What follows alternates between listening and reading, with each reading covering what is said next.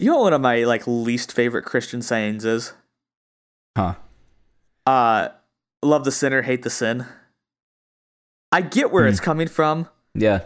But also we should seek justice. And like, you can't really separate the two. Right? Like, honestly. Yeah. And nobody makes that like argument like when we're talking Hitler, right? Nobody's like, Hitler did some really bad things, but I still love him. You know, it's like, nah, he's burning in hell. Like that's the mentality. And so I just hate that. But like I do understand the sentiment of like loving people. Right. So there's a hard that is an interesting one. There's a hard fence. No, that's not the right words. Hard line. No, it's not a hard line. It's a hard trough.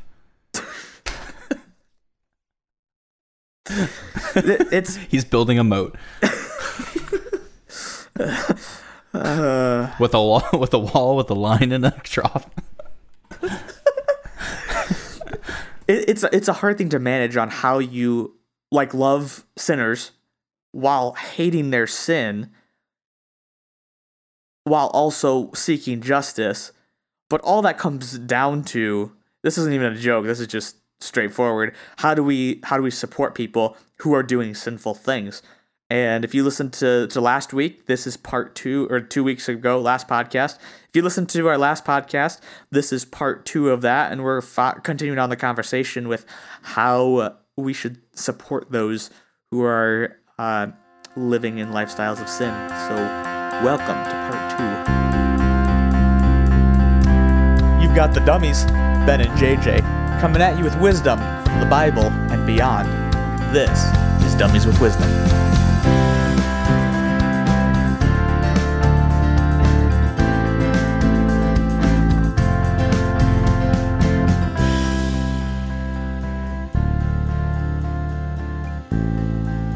So we talked about last week an Instagram post of a guy with his boyfriend, and discussed all that. And we're not even going to touch that particular situation. I think we're just talking more general terms here about people, especially that's the big thing going around today is LGBT stuff, and the one that's most in your face.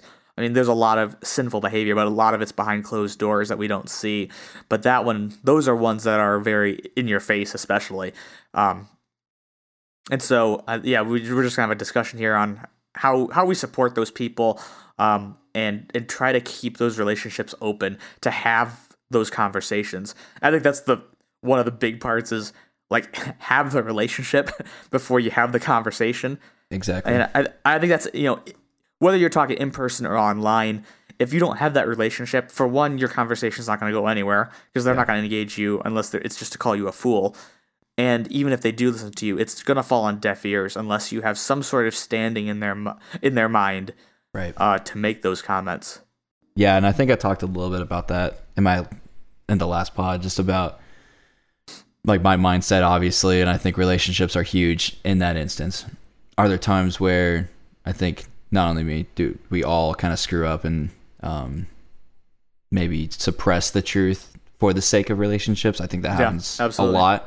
Especially now, and I think we do need to be mindful of that. Especially when the time comes to have the conversation. Right. But I think what's huge about that, though, is like the preparation, knowing what you're about to get into, right? And I think where a lot of times where we start to struggle is we're not necessarily well-versed. Maybe we're well-versed in the topic itself or what we think, but we're not necessarily well-versed in how to communicate that, or don't quite understand where that person's coming from, right?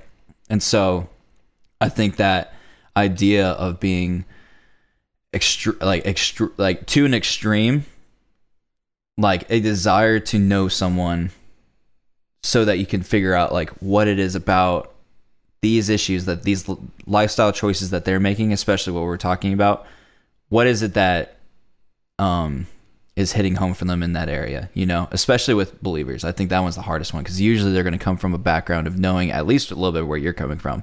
So there might already be some, defensive measures taken there, or they're going to already assume something, which I think surprised me as I started encountering this more, was the non-believers had a tendency, maybe it's just the way I approached it, good or bad, I don't know, But it seemed that this conversation was a lot easier to talk with non-believers about than it was with believers.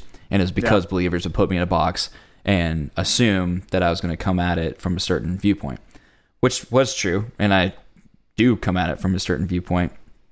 However, I think what surprises people, and I'm not just speaking from like personal experience. I'm thinking of people who, I kind of look after and kind of seek what they do, and like I try to model basically what they're doing, especially with the way that they talk with people and create relationships. And there is something about being like extremely real with someone, and that doesn't even have to be on a deep level. Just like the fact that you're there, the fact that you're hanging out, the fact that I don't want to say participating, because depending on what you're participating in, it might not be the greatest. However, being present, and I don't want to say accepting in the sense of the issues, but accepting of them, right? And I think that almost goes back a little bit to what you're talking about earlier with like the hate the sin, love the sin, love the sin, hate the sinner, amen. Hate the sin. How'd that go? Hate the sin, love the sinner, hate the sin. Yeah, however that goes. Unless he's a jerk, then maybe the other way around, Right.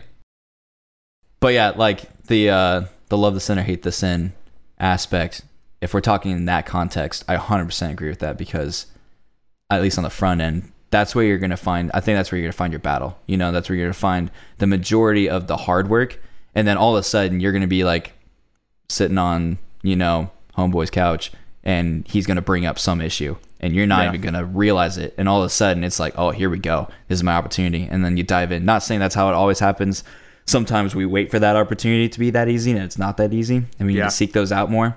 But at least in my experience, those doors, whether they're obvious or not, they do happen a lot. And that's all from building relationships, listening, asking, like I'm a big believer, especially in this topic. I'll ask, my friends who are, gay and lesbian, like, how are their partners doing? What are they up to? What is it that they care about? Not just them, but their partners too. And like remembering those things, and I think those aspects, regardless of what we're talking about in the first part, I think that's all application stuff, of how to really dig down to some issues. But I think this is the heart of it. And this goes beyond just the LGBTQ issue, but like relationships, especially in something that's so feeling based, so emotionally driven. Like if you can stand up as an advocate for them, not necessarily, they may have at first associate you and what they like to do in their lifestyle with your support, but I think you'll find soon you'll be able to, just by your lifestyle, the way that you talk and the way that you approach them in a situation, it's going to be, for one, different, but then two, it's going to be very quickly in their mind, those two things are going to separate, right? And you're going to give yourself an opportunity to show a light in just a different way that they probably haven't seen. Right. And I think there is a time too to you speak the truth. Yeah. Even if you don't have the relationship, if you have some sort of authority over those people, and this is all assuming that like the sins we're talking about are not like damaging other people in the sense of like, we're not arguing that if we find out that some guy is beating his wife that we're like, well, we should create the relationship first. No, that's a whole different scenario. Exactly. We're obviously not 100%. Talking about any of that kind of stuff. That's a whole different scenario. That's stuff that culturally we can all agree that is bad. Like there are more or less there are policies in place, whether it's federally or state. Like there is a moral ground, at least for now, that states if you beat your wife, the boys are going to show up and probably beat you up. That's kind of like the code. But even something that's not like illegal per se, if it's hurting other people, then we're not going to have the same.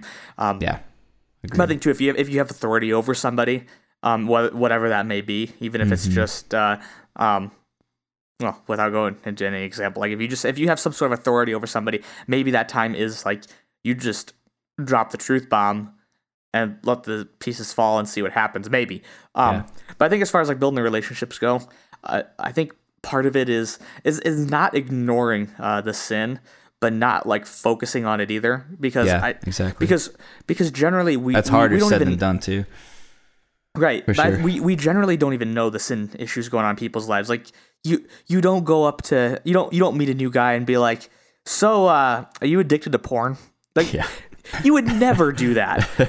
And even if you knew that right off the bat, you would not strike up a conversation or like condemn that. You'd just be like, what? Right. Okay. Thanks for coming to Pizza Hut. Like, Yeah. you know, Right. and so we should never ignore sin. But I think if we're trying to build that relationship, you don't dwell on that. You don't focus on that. At least like to them. Now maybe like in your mind you're thinking like that's what I need to be working towards is being able to have that conversation. But like like figure out if they're into sports, if they like your team, you know, that like just building relationships and like you do with anything with anybody when this is not even part of the question. And like you said, those doors will open, and maybe you have to open the door per se. Like it's not always just going to present itself to you. And like I know, like they always talked about in Sunday school, you know, like people will know you by the way you act, and that is true. It's true. Yeah. But that's not enough a lot of times. Sometimes that will open the door for that conversation, but you still have to have that conversation. Yeah. You can't just assume that you never have to have those hard conversations. Yeah. You know, no matter how you act, no matter how righteous you are,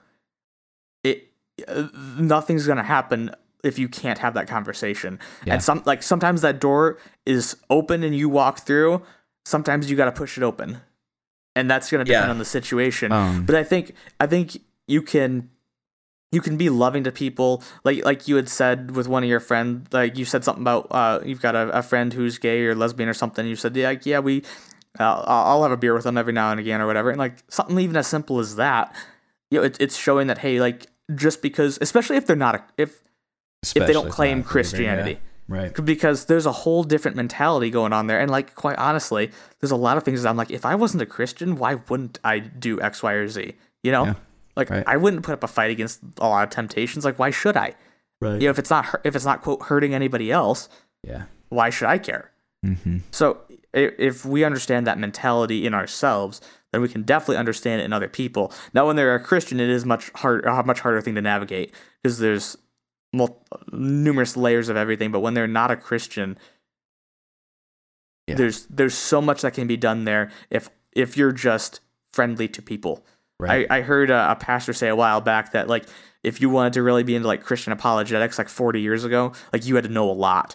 And he said like nowadays you just have to not be a jerk, and that's like an apologetic in itself. Yeah, 100%. And like speaking of that, and speaking of opening doors, this isn't JJ permission to go out and sin or anything, but I think honestly, just a caveat. Good fine print there,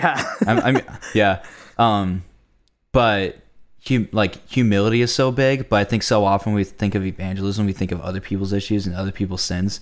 Honestly, like when I'm saying like being real, like in a lot of situations, it's being obvious about my own issues and what I think is right and wrong in my own life. Especially with, I've found it pretty effective with like non-believers because they have no basis.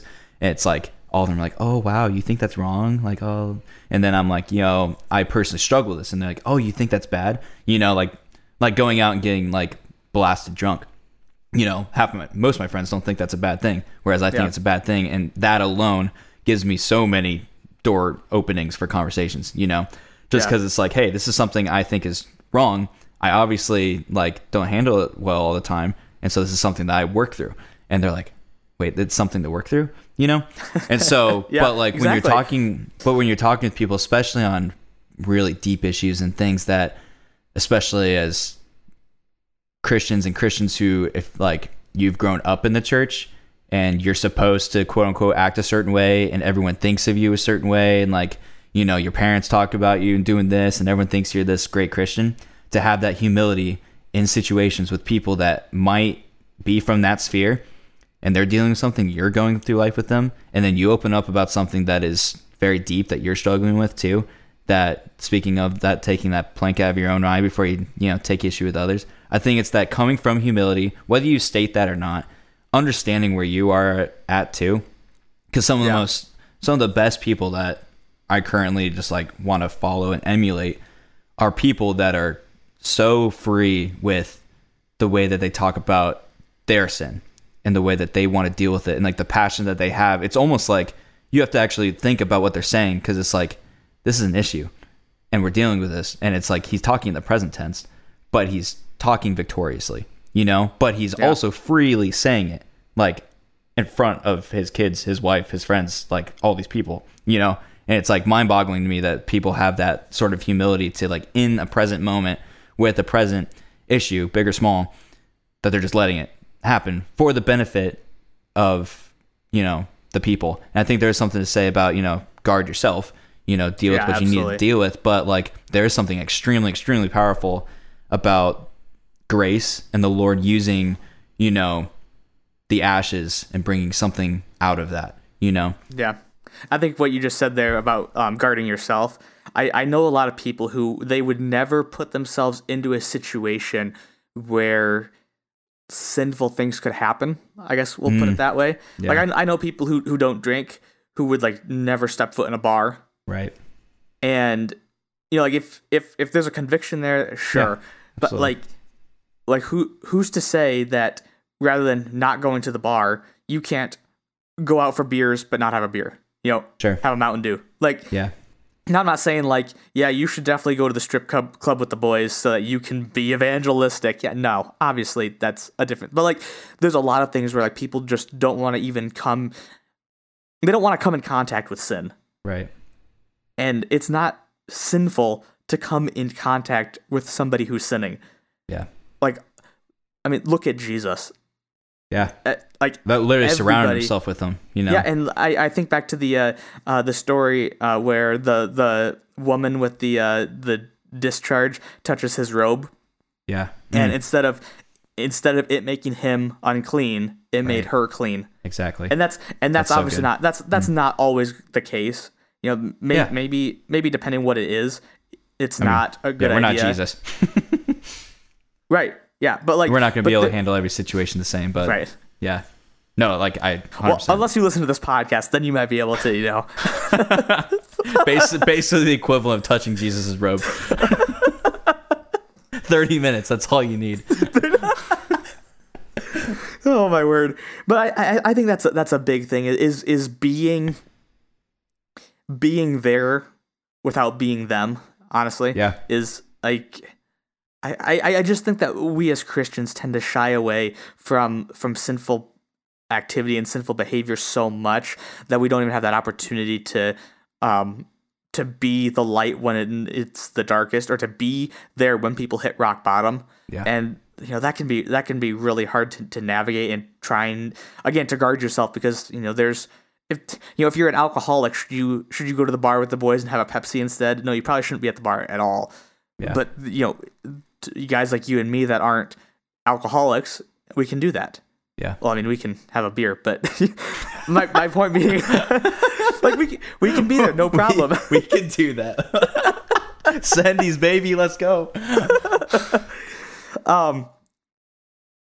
I think another thing too, especially if you're going to have those conversations, and even just thinking ahead to when those conversations might happen, is actually like figuring out what the root of the sin is. People who are transgender or think they're transgender, I guess if you want to more say it that way. Yes, that's like that's a sin. But like I'm saying, like there's people who have actually like gone through surgeries and stuff, and then there's people that are just like, I am a woman, you know. And like not like literally just a mindset, but like is that a sin? Yes, but like the root cause of the sin is like is either like an identity issue. It's maybe just a pride thing, a prideful heart in something. Like usually the sin that we see is not actually like the root cause. I think you had said it on the last podcast about oh no, we weren't even on camera. You were talking about like suppressing sin versus purging sin. And like, yeah, if you've got like a huge identity problem going on, sure you can suppress the manifestation of that, but it's just gonna manifest itself in a different way then. And if you don't get down to like the root cause, like yeah, we can talk about why somebody might be gay, but what's beyond that? Exactly. Especially if we're talking to somebody who claims Christian faith. Yeah. There's a deeper issue, and the deeper issue is what we're going at. The gospel is not a band-aid for bad behavior. It's looking at like Jesus is looking at the heart.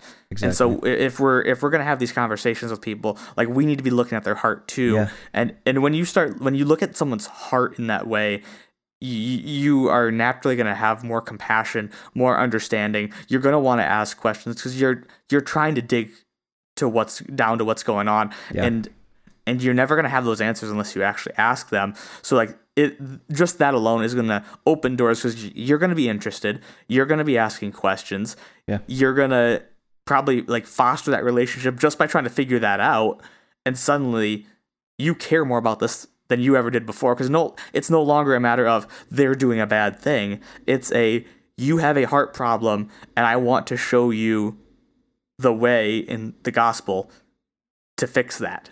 It's not about your bad behavior. Yeah. It's about your heart.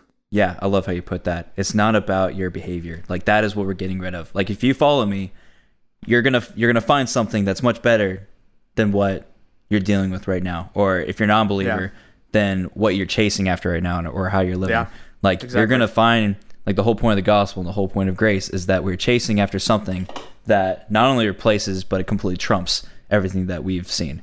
You know. Yeah. And I think that's what I love, that you brought up the suppression and purging thing, because I think so many that I would say are believers, you know, that just from knowing them, and I would make the claim that in that growth process, they just never purged the sin, and they weren't taught to. I think that was partly their fault. Like, I don't want to take the onus off of them. And there's issues that I'm dealing with that aren't purged, and you have issues that you haven't purged. But like, when you have big things and big identity things, like, the sin wasn't necessarily purged. It was simply suppressed. And that's bad teaching. That's a bad view of the gospel. Bad application, whatever it is, a bad viewpoint of who God is. You know, I mean, that could be, we can go down a whole bunch of entire podcasts probably about that topic, on what all that looks like. But I think that is so crucial to understand when I know that this just turned into an evangelism podcast, but like, I think that is so you can take all the lessons you want. You can do all the apologetics classes you could take. You could read the Bible as much as you want, which definitely do that. But at least in my experience and seeing people that I trust and have been kind of taught under, like, that humility is so crucial in evangelizing. And I think part of that humility, again, starts with you and your own understanding of the gospel. And like, you got to understand what it is to purge sin, what it is to attack it, what it is to really go after. Because what I think we'll find is that the thing never ends up not becoming the sin. The thing ends up becoming Jesus. And we see how small and minute and silly that sin was in the face of what God is offering. Yeah. And that's what we go into those conversations with others. And that's what we tell the LGBTQ community. It's not, hey, you're screwing up. It's like, hey, there's something amazing.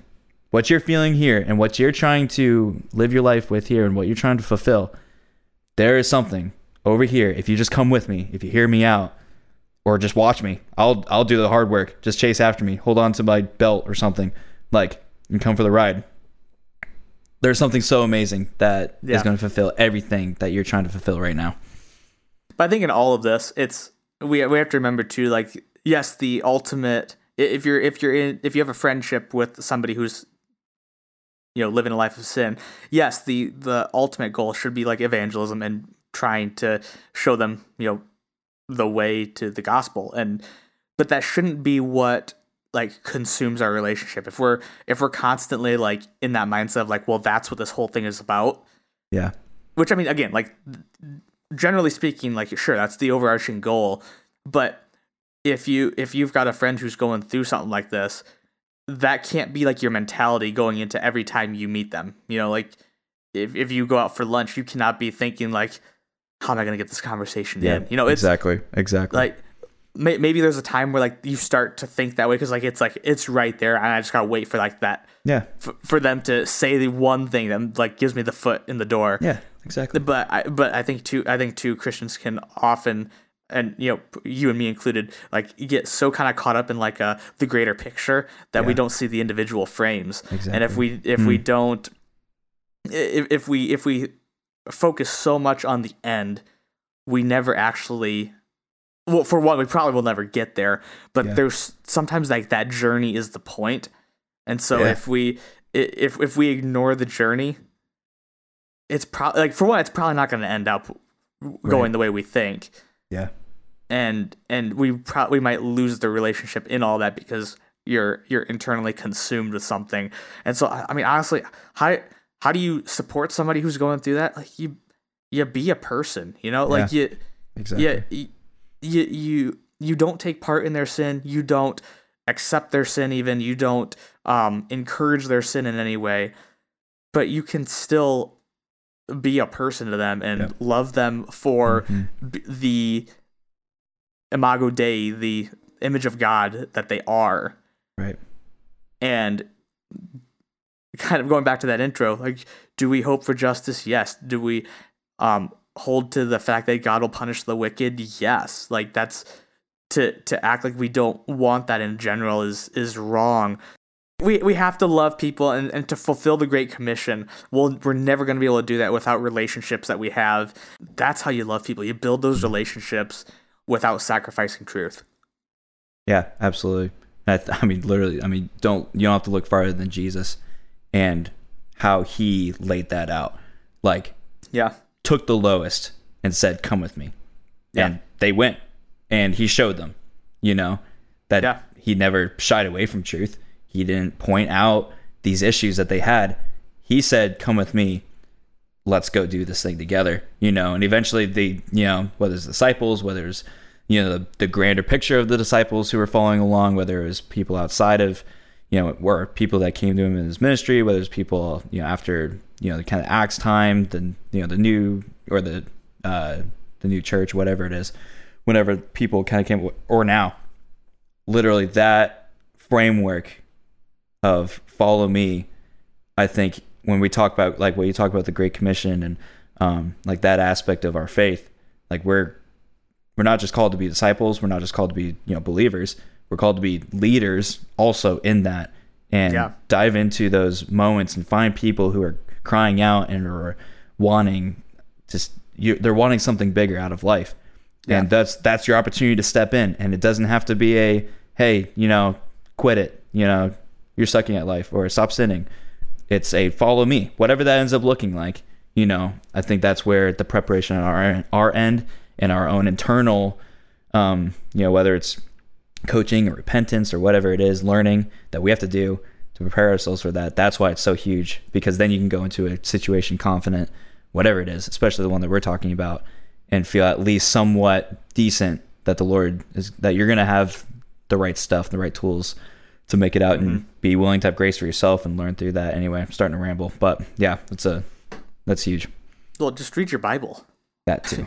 That's read big, your Bible and like learn and like read books, like educate yourself. Yeah. But like educate yourself in the practical knowledge and also just in the Bible, because if you don't know anything, then you're not going to get anywhere. Yeah. 100%. Ever. Yep. Well. Anyway, yeah. That's part 2. Yeah, I think hopefully we did that justice, and love to hear any questions you might have about everything we said. I'm sure there's some particular situations out there that probably don't apply at all to what we said somehow. So we'd love to hear comments and questions, and listen to our outro. Send us questions. We love getting the tough ones. Cool. See ya. All right. Hey everyone, thanks for listening to this podcast of Dummies with Wisdom. To give us comments, ask questions, or submit pictures of other dummies you find in the wild, email us at dummieswithwisdom@outlook.com, or find us on Facebook at facebook.com/dummieswithwisdom.